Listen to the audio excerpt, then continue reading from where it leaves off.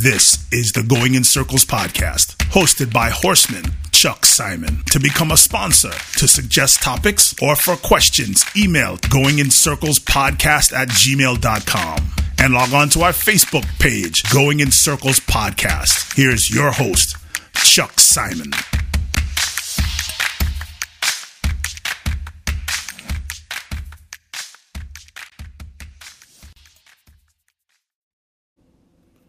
Welcome to Going in Circles. Today's podcast is being recorded on Monday, a few days post Belmont Stakes in the Derby position in the Triple Crown schedule this year. The Belmont was actually a good race, certainly a good race for the winner. 'Tis the law. A result that seemingly is widely accepted as a good thing in the industry. Is the connections are good guys, the owners are good guys, the trainer, obviously Barclay Tagg, and his assistant Robin Smullen are known as good, hardworking people that don't have controversy following their name around. And the horse really performed well. Manny Franco did a great job riding him, put him in position right out of the gate, stalking the speed, and moved to the turn, which of course the Belmont is a big turn, but coming out of the turn he seized command of the race, and it was never really in doubt. He was an authoritative winner in a fast time over a track that was playing extremely fast. For some reason, tracks feel like having fast times on big days is something that they should do. I don't exactly understand why. I don't believe the atmospheric conditions excuse, because it happens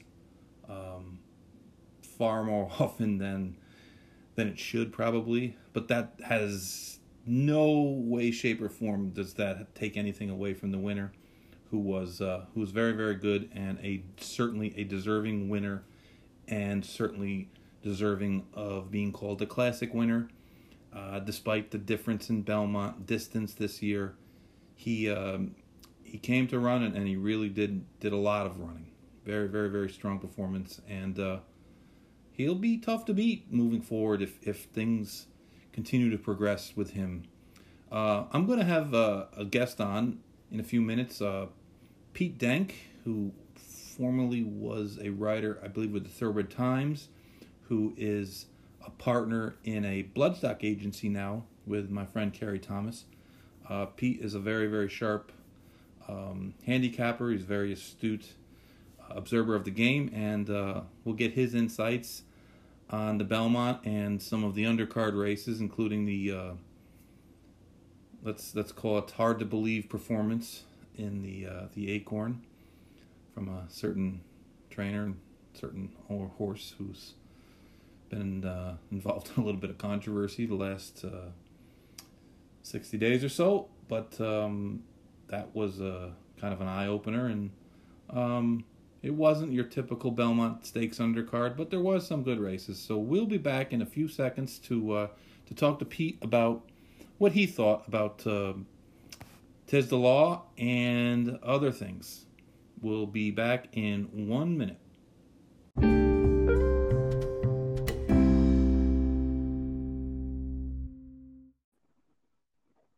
Pete, are you there? I'm here. Great. On today, I gave a quick little background on you, basically talking about your past career as a writer and how you're now in the bloodstock industry. But maybe you want to tell the listeners a little more in depth, and give everyone an idea of what you got going on. Sure. Moved to Lexington to originally write for the Thoroughbred Times magazine, and did that for about 6 years. Kind of found my niche in the auction industry. John Sparkman was the bloodstock editor of Thoroughbred Times when I came up, and he taught me a lot of things.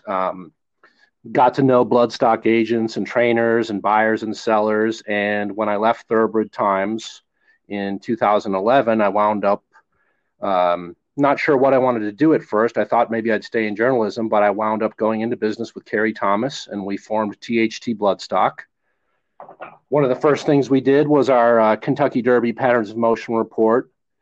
And through looking at the Derby each year, we found out that a lot of Kerry's ideas were actually really applicable about how horses show herd leadership and how their mental and emotional conformations can affect their physical output as athletes.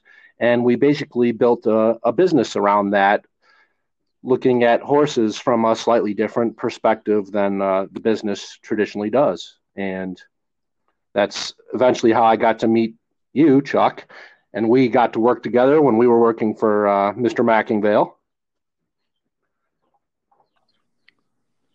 Yeah, and that's it was funny because I had read some of Kerry's stuff, and I was interested in I thought it was kind of a different way of looking at things, and the one thing I learned from Alan Jerkins probably that can be applied in life is that if you do everything like everyone else, well, people with more money and more funding behind them are generally going to do better than you because, you know, you're doing things the same and they've got more resources. So I always kind of wanted to look at things from a little different point of view. And that's how Kerry and I met, and we talked, and it was so funny that I had a couple ideas about, you know, horses and their mental makeup and such. And it was so ironic that Kerry had actually already developed systems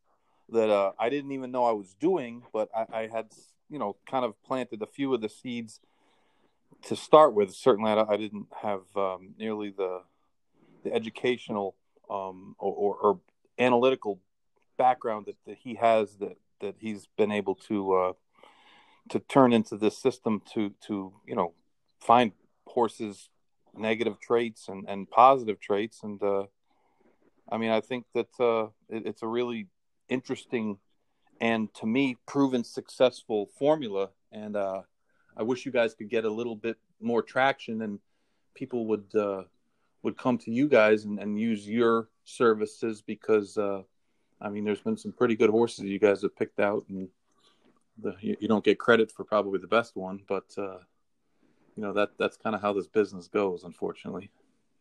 Yeah, and you learn a lot of lessons along the way about making sure you get credit for your work, and you change your business model. And you know, for us, we've been involved in several operations, and it's usually we're fitting into an existing operation in a lot of different ways. You know, we've had a couple chances to go to sales and pick a horse out for someone and really put our stamp on a program. And ironically, Mackingvale was the big first buyer that actually gave us that chance.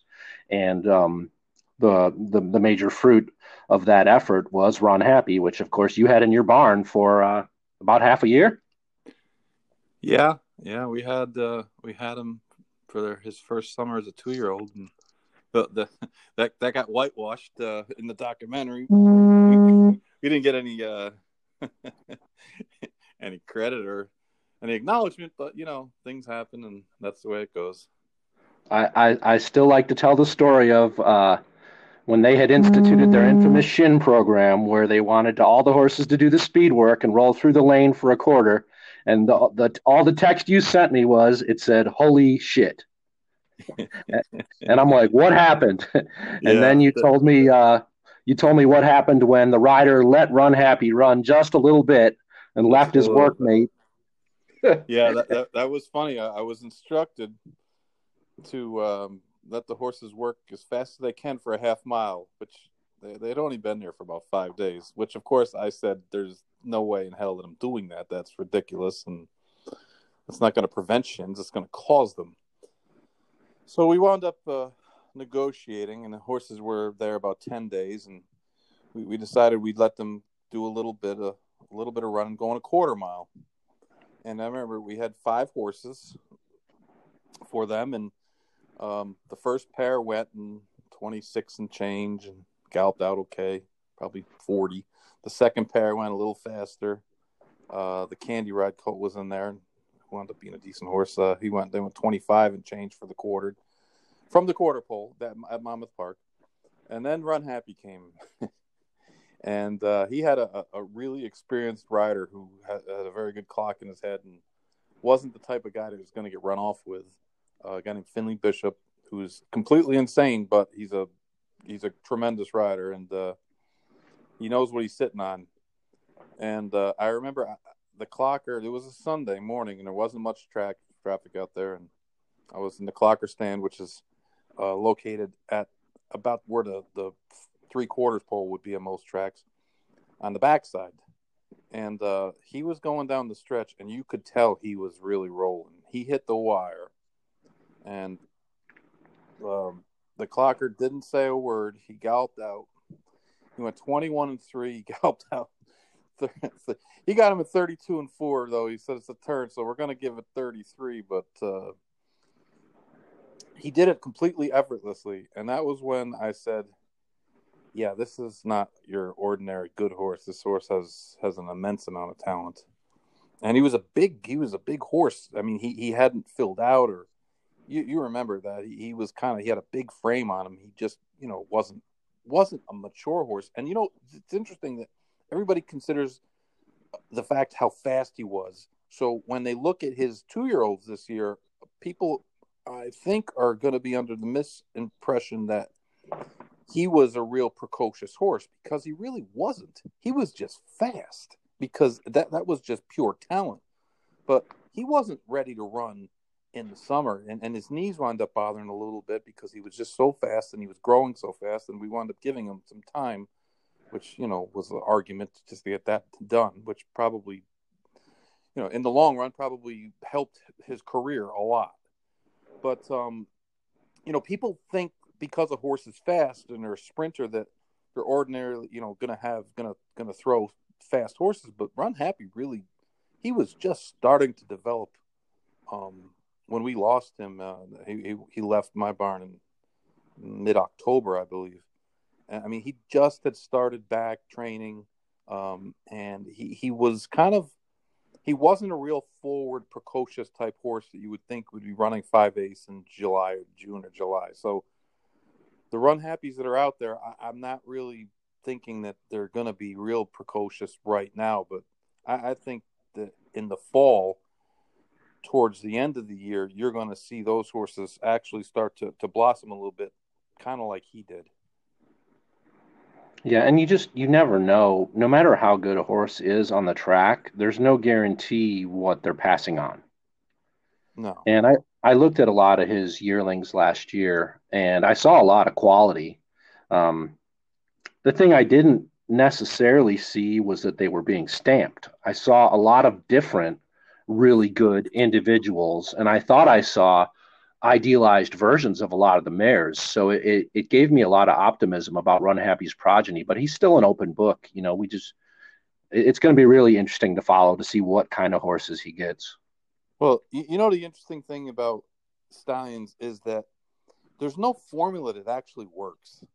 I mean, there's been horses with great pedigrees, with great conformation, that great race records that just turned out to be poor stallions. And I mean, if you consider that probably greater than 90%, 9 out of 10, don't turn into good stallions, it's a crapshoot. And I mean, honestly, it's a good thing that it's a crapshoot, in that like we talked about before, the people with the most resources can't just scoop up every good stallion. And unfortunately, they buy ones, they put big money up for stallions that don't produce nearly as well as they think they're going to either. So it'll be interesting, but it's still, like you said, it's a long shot, and they play up the no medication angle a lot. But I've told every person I've ever talked to, I said medication's got absolutely, positively nothing to do with the horse's genetic potential, none. And they're either going to be a good stallion, and they're going to get the right mix of mares, and they're going to have enough success early that they can sustain and get that continue to get the good mares. or they're not. And I mean, it's just it's a flip of a coin. But I'm not rooting against them in any way. I guess the only reason you root against them is that every single race, track, and turf course and wouldn't be named after him. It's a little. I appreciate Max spending his money and keeping in the business, but it just gets a little tedious when it seems every other race is named after Run Happy. It's so weird though to think, because he was this yearling, in our program that we had for considering how young we were in our career, we had an almost unnatural amount of confidence in the future of that horse, and it turned out to all be true and more. But to know that, like, at some point he could have gotten hurt and no one would have known how good he was, and now every race in America is named after him. It's very surreal for me.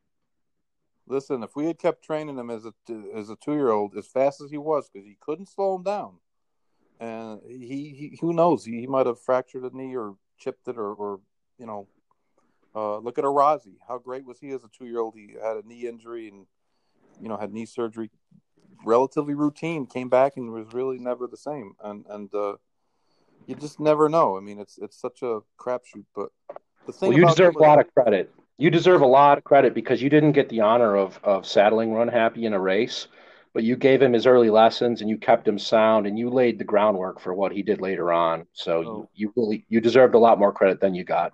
Well, I got 0, so.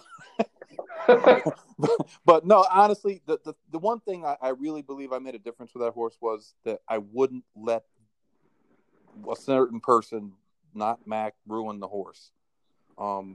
Because some of the insanity that was wanted to be placed upon him at a really young age, just, I put my foot down and I said no. And, we talked to Mac, and Mac, we're at the July sale, and he was very much accepting of what I was telling him, that, hey, this horse has immense talent. He's got a big frame. He's growing. He's a little too fast for his own good right now. And we x-rayed his knees, and they, lit up like, hey, there's no fractures yet, but if you keep on keeping on, he's going to have them. And, some trainers, especially the bigger trainers, they're not going to fight for that anymore. No, and the truth of the matter is that a lot of the big trainers, the people listen to them more readily than to listen to a smaller trainer, which is beyond me. But, giving him that time off to grow and to kind of develop a little bit and give those joints a little bit of a rest while he was growing, I really think that meant a lot to him because, he was, as it turns out, he was a pretty sound horse once he got going. But, we'll see. That, like you said, the jury's still out, and who knows? And I'll believe, I told you a lot of times, I thought the horse could go at least 1 mile and a 16th, at least. Once he was going out of my hands, the training kind of got a little bit different. So I don't know that the way he was being trained would allow him to stretch out as readily as he would if you had probably done things a little differently. But I don't believe that horse was simply a 6 furlong horse. I really believe that in my heart that he could have been a really good miler or even 1 mile and a 16th at a track like Gulfstream or Monmouth or even Churchill. The short run to the turn, you rate him around that first turn and then just let him go from there. It'd have been really interesting to see, but we'll never find out, I guess. You mentioned medication earlier. I want to revisit a horse with you that I called you last year when we were doing our Derby report. We were finalizing a report, and I was writing up Maximum Security. And I remember just something was bugging me, and because I felt, and I actually put this in our final report of him, and that I didn't think we truly knew who the horse was. And I knew that you had been stabled very nearby Maximum Security last winter in Florida, and I called you. And I wanted to talk about Maximum Security with you. And it's so interesting now, because we doubted him in some ways, but I also saw some really good qualities. And I thought he ran amazing Derby Day. I remember on the walkover before the Derby, I followed him, and I actually expected Maximum Security to show some cracks in the facade, maybe to get hot, and I knew on the walkover that day that I had at least a little bit underestimated Maximum Security, and now, knowing what we know about the medication issues with Jason Service, I still believe that's a really good horse that has some really good attributes. But I don't know if we're ever going to know how good he was, or how do you separate how good a horse is in this era from a vitamin or medicinal regime that they're under. I don't know if we'll ever really know. Well, honestly, you could say that about a lot of horses.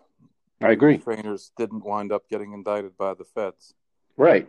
We'll probably never know. There's horses.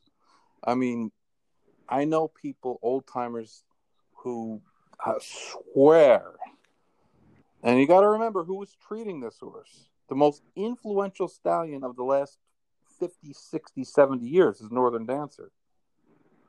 And I know some of the guys who swear that Northern Dancer was the first real good horse to use Lasix. He was a bleeder. Dr. Harthill was his vet. Dr. Harthill was also the vet for Sunday Silence. Dr. Harthill and Charlie Whittingham were best friends from the 40s. And Dr. Harthill, he's also the person responsible for Dancer's Image getting a positive test, the only positive test that I've ever had in the Derby with Dancer's Image back in 1967. So, you look at and you think about that, right? Dr. Harthill was not allowed to treat Sunday Silence in New York. Dr. Harthill was barred from New York at the time of the Triple Crown. And of course, this is, now 30 years later, we live in a little bit of a different world. But, he didn't get to treat Sunday Silence prior to the Belmont. And perhaps it would have made no difference. We don't know. Easy Goer was a true 1.5 mile horse. He really liked that surface. And it was a little wet that day, but it wasn't wet enough.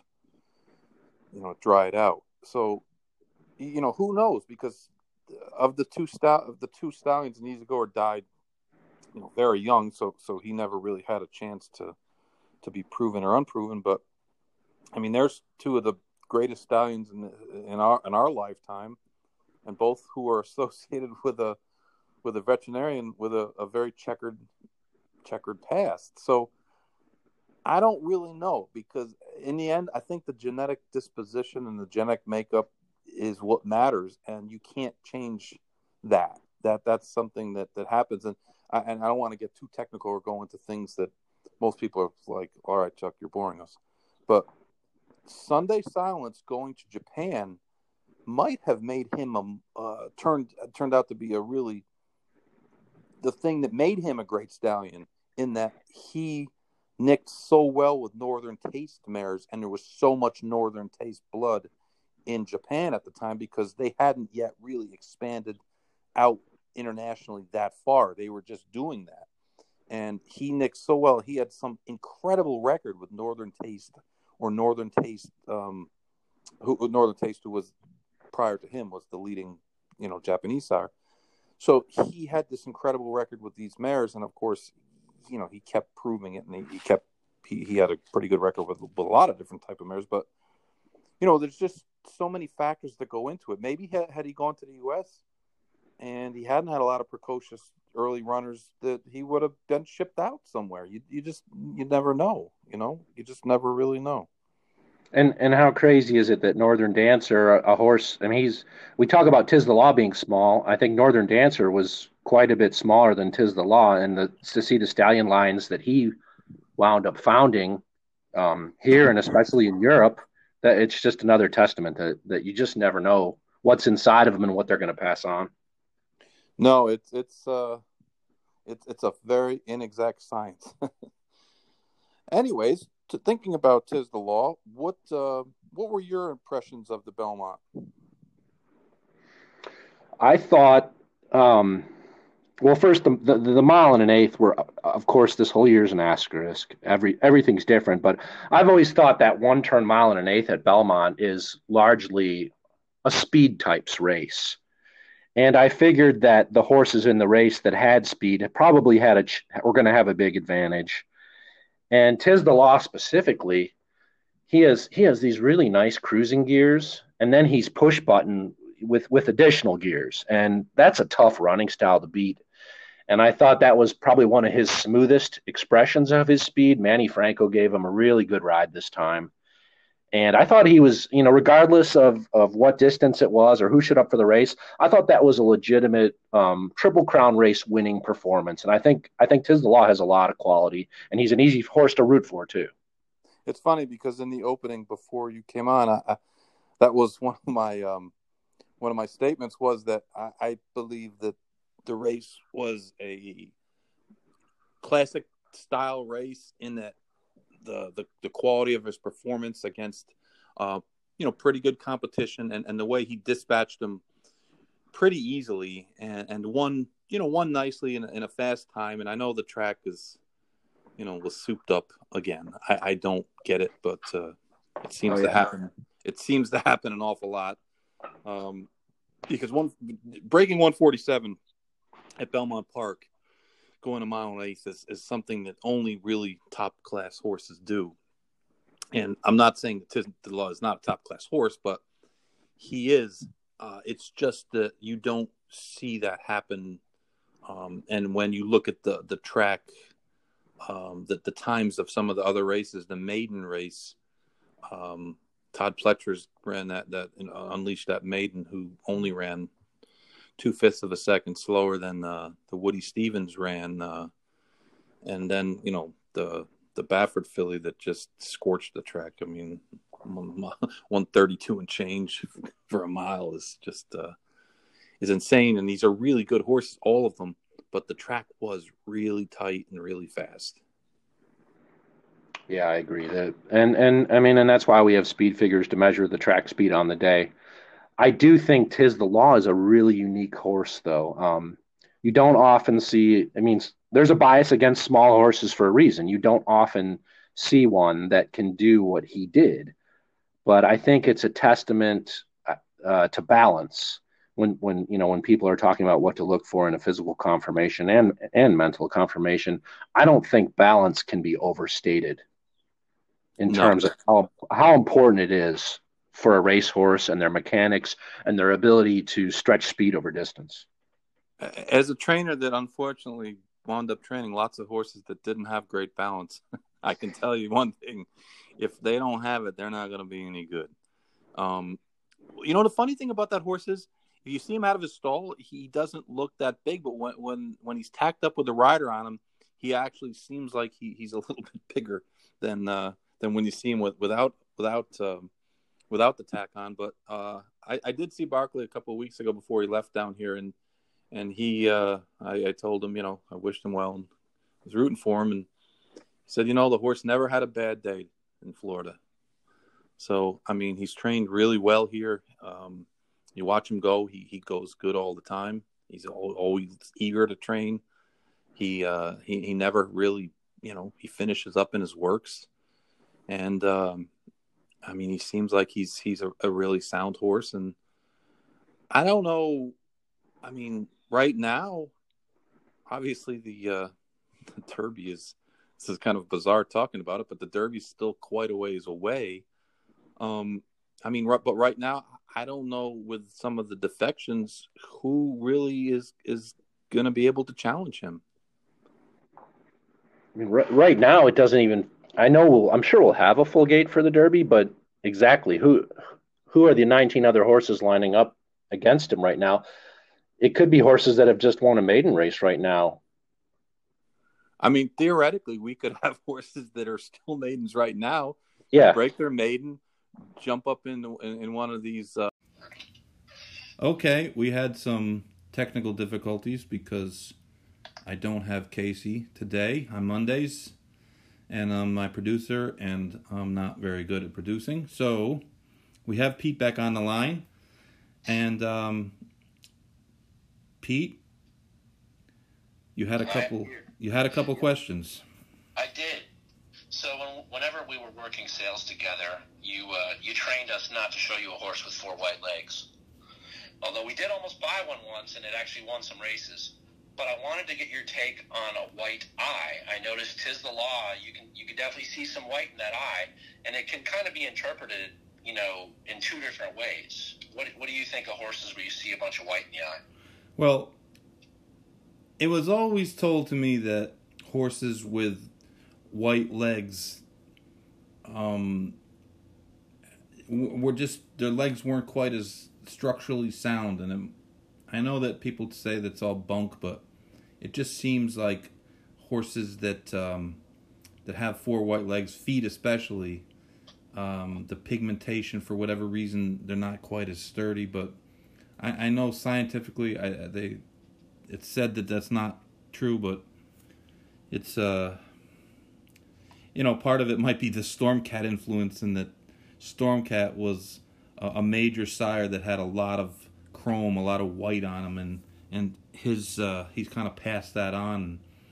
But the white in the eye, people have often said that it was thought for a while that their vision might not quite be as good as a horse without it. And one of the things that we've found has really caused horses to act a little erratic sometimes is their vision just isn't that good, and they're just not seeing things as well as they should, and things kind of catch up or jump out at them. And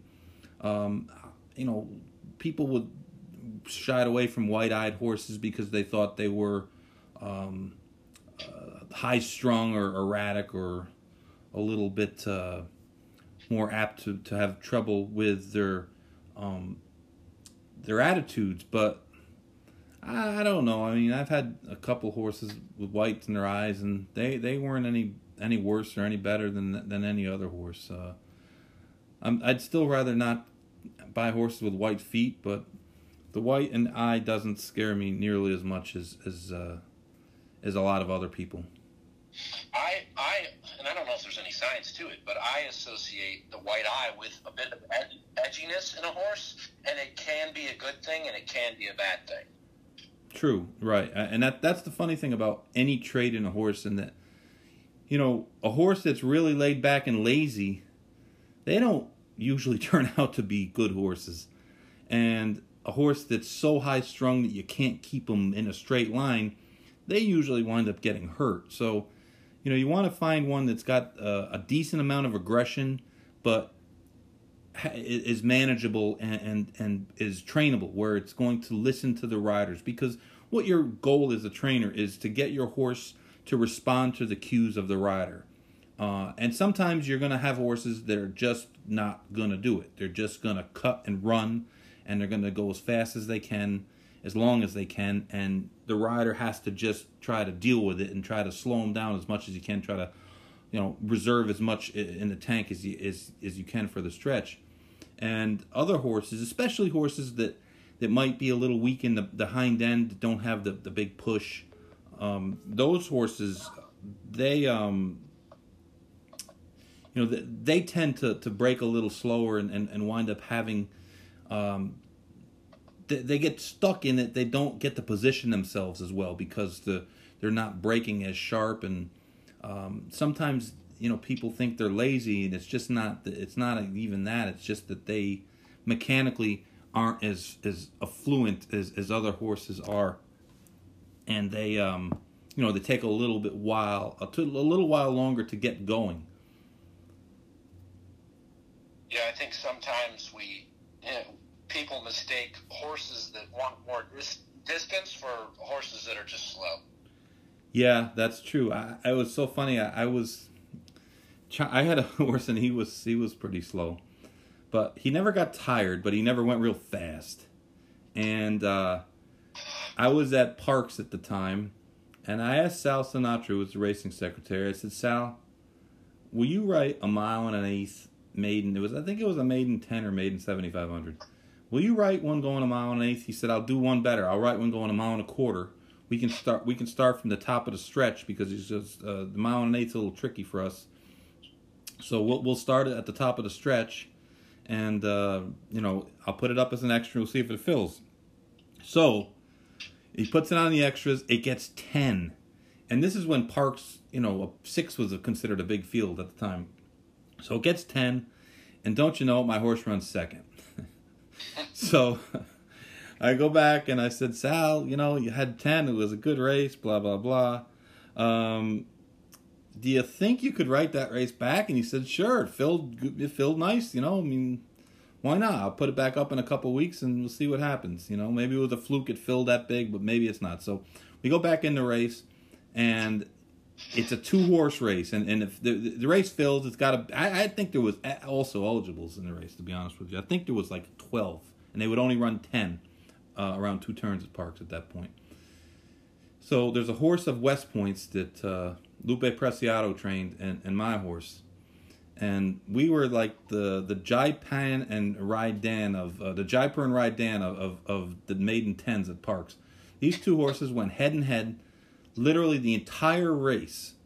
And they were coming down the stretch, and I mean, you could have timed this race with a sundial. They were just staggering. But it came down to a head bob, and we got our head down.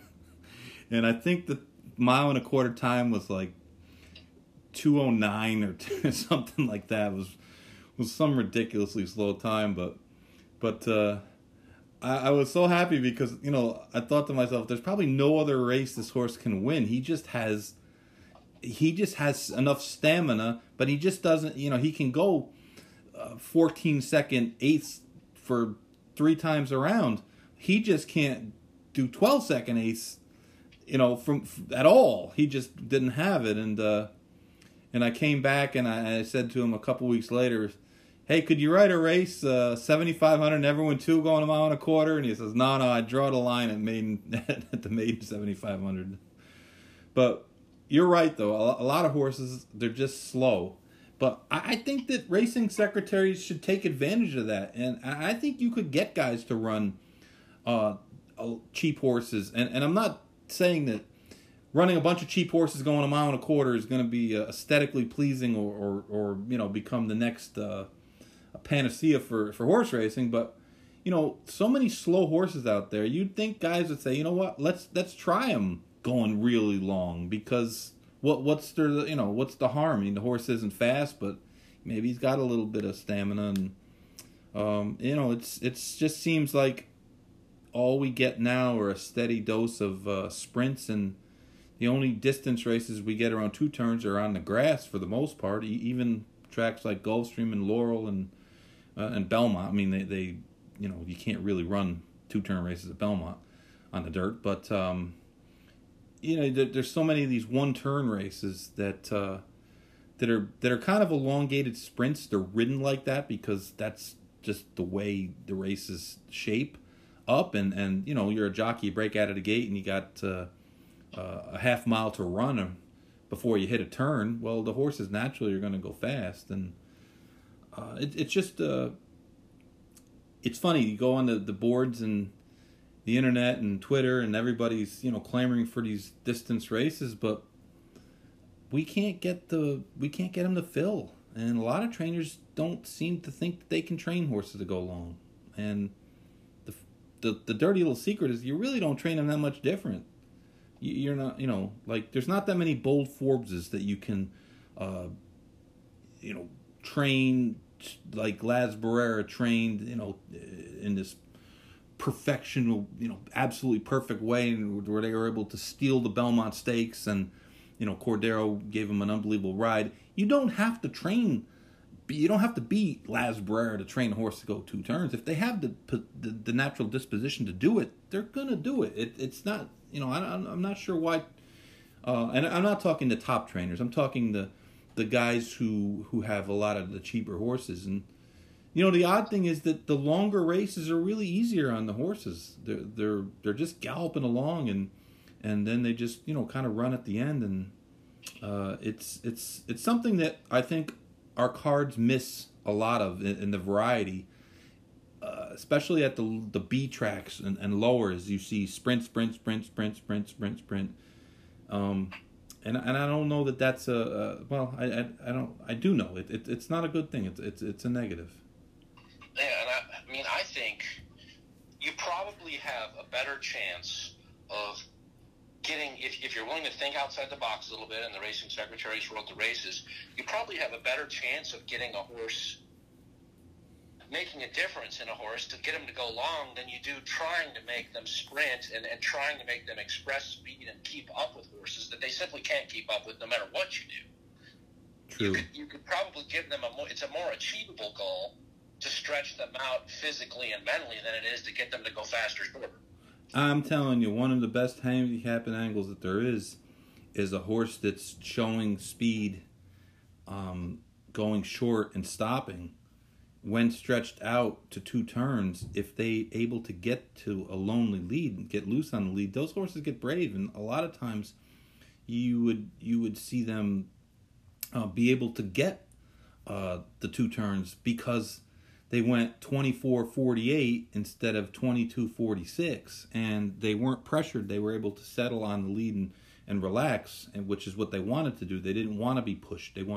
Some horses want to run through the bridle, meaning, you know, you see the rider looks kind of like they're pulling back on the horse, and you know the horse is they call it running through the bridle. Where other times, you know, you'll see a horse with the lines loose. Like if you ever watch Paco Lopez ride, virtually every horse he rides, he just loose reins him. He just kind of lets him run and just kind of props himself up there. It's why he does well, but it's also why he gets days every once a month. But it's I would like to see more 2-turn races. I really would. I think that it's something that would be beneficial to the sport as a whole and to the gambling cards. I think you're going to get better cards when you have a little more variety, and I think the horses would benefit from. I mean, not every single horse is bred to sprint, and unfortunately, that's a lot of tracks we get a lot more 1-turn races than 2 turns. And we're really big proponents of turnbacks. You know, vice versa is, you know, sending a horse long on the lead, stretching out their time and motion profile, and then you bring them back to the sprint, and now you've got a horse that's going to run through the wire. We're really big advocates of doing that via a race or training. So we always tell people, hey, try your horse long.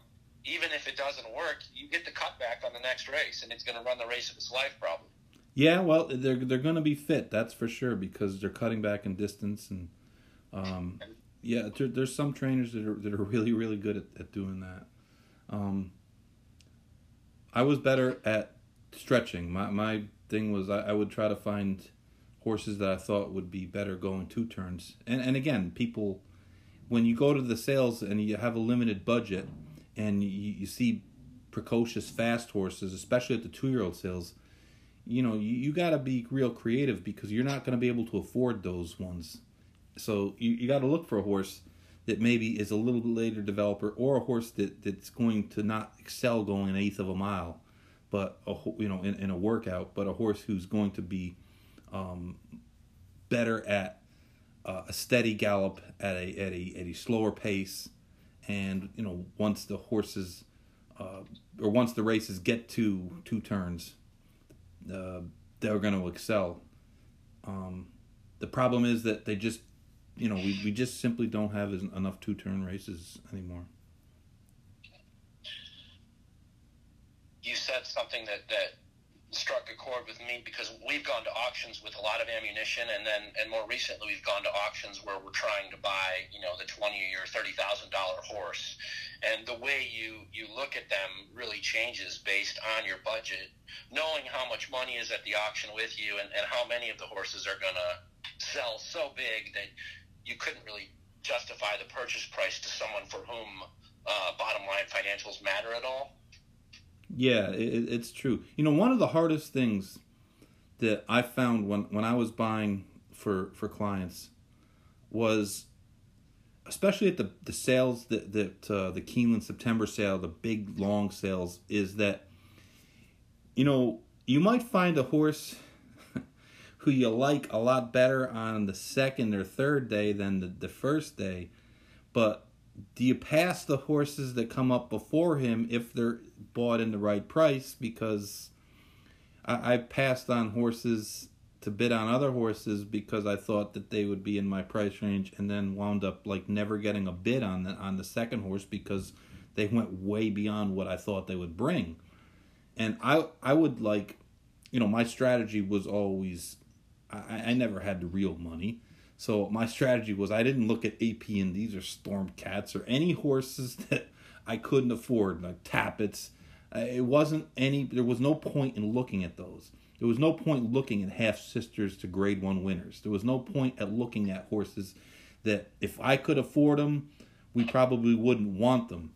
So, but even so, horses with lesser pedigrees, they don't always fall into your hands. Sometimes, other sharp guys are over there and they've seen the same horse and they can see the attributes that you see, and they got a little more money than you got, so they're willing to spend more money than you. And it comes down to that, unfortunately, in a lot of cases, I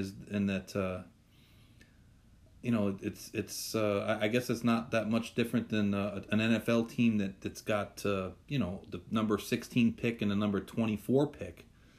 You might like a guy better, one guy better than the other, but the other guy might, the guy you like better actually might still be around at 24, but so do you pass him at 16 and try to get both guys, or, do you take the guy you like better even though you're kind of jumping the gun? And that's the one thing that I always thought was the toughest at auctions, was that, you can find plenty of good horses, and you can find plenty of good horses in your budget.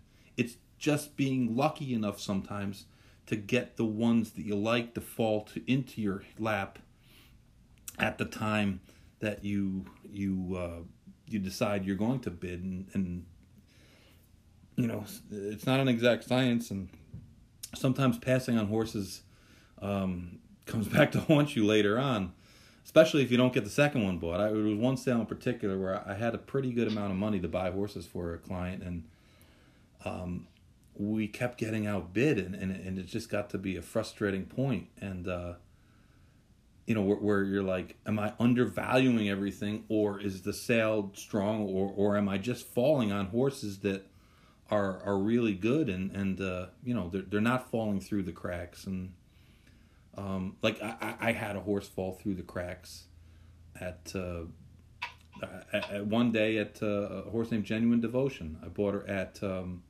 Keeneland, day 1, book 1, which is, the best of the best, pedigrees, race records, physicals. These are, the literally the top rated yearlings for auction in the United States. And I wound up buying her she was by Rock of Gibraltar. It was first crop of Rock of Gibraltar. And I bought her for $90,000. And the average for the day was $300,000. But she just didn't have the pedigree, and she was a little on the small side. And, the agents that play in that league, they weren't interested in a horse like her. They couldn't justify spending $300,000-$400,000 on her, so they passed. They moved on, and I wound up outbidding someone from the British Bloodstock Agency for her. And she wound up being a graded winner and made a couple $300,000, and the owner wound up selling her at auction for $1 million because her brother, who followed her, wound up being a horse named Master Craftsman, who was European Horse of the Year. So sometimes you just get lucky, and had I just not, had I got outbid for that horse, or I had stopped, because the truth of the matter was 95 to 100 was kind of where I thought the horse would go. And I don't know that I would have gone higher than that. And, as it turns out, it turned out to be very fortunate for the owner, who wound up taking the horse from me anyways. But they did very well with that one. And it just goes to show you, you just have to sometimes, you're in the right place at the right time, and all the chips fall properly, and you get lucky. So I think the frustrating part is all you can do is do the work, and you can try to anticipate value, but you're kind of at the mercy of the market, and it's an illogical market, and there's a lot of times when there's just too much money in it. I recall a story 2 years ago. We're at the Maryland yearling sale, and we find a colt by a stallion named Redeemed. If you maybe remember this horse, he was actually a long-distance horse. He's a regional stallion. So we find this horse we love by Redeemed, and, you tell the client, well, I think this horse is going to bring X. And you think you're going to get that. You think there's no way you're going to get outbid for this totally uncommercial pedigree. Sale day rolls around. We're in the outside paddock. We're watching this horse walk through the ring, and Jorge Navarro walks up. And we literally watch the horse catch his eye. And we see him turn his page, and we see him looking at the horse, and we're like, oh boy, is he actually on this horse? We go in the ring, we start bidding. Jorge Navarro's bidding against us, and another major Maryland area owner, Joseph Bieseker's bidding against us. And I'm in the back bidding with the client. Kerry's out front trying to see who's bidding against us. And he watches as Jorge Navarro and Bieseker literally form an alliance. And they say, you want a couple legs? I'll take a couple legs. And they start bidding against us as a team. And they outbid us for a colt by Redeemed. I don't remember what it was. It was probably like $50,000 or $60,000. And you just never know who's going to show up against you. Yeah, that's so true. That horse is not working, and he's in my stable mail. If he's any good, I get to repeat the story. His name is Redeem Eddie, and he is working. So I don't know what's going on with him. I don't have any information, but he was a nice year. So we'll put that one in the old stable mail, Redeem Eddie. I got another one, although it's not a stable mailer yet. You know how, like, as a talent evaluator, you kind of learn for things you look for, and every once in a while you see something that's like a glimmer of gold in your eye, like this is real. Yeah. So last fall we helped a client buy a filly by Mosler at the Maryland Yearling Sale. Another big household sire name. Exactly. I sent you a workout video. Did you get to see it? Yes, I did. The horse actually worked very well.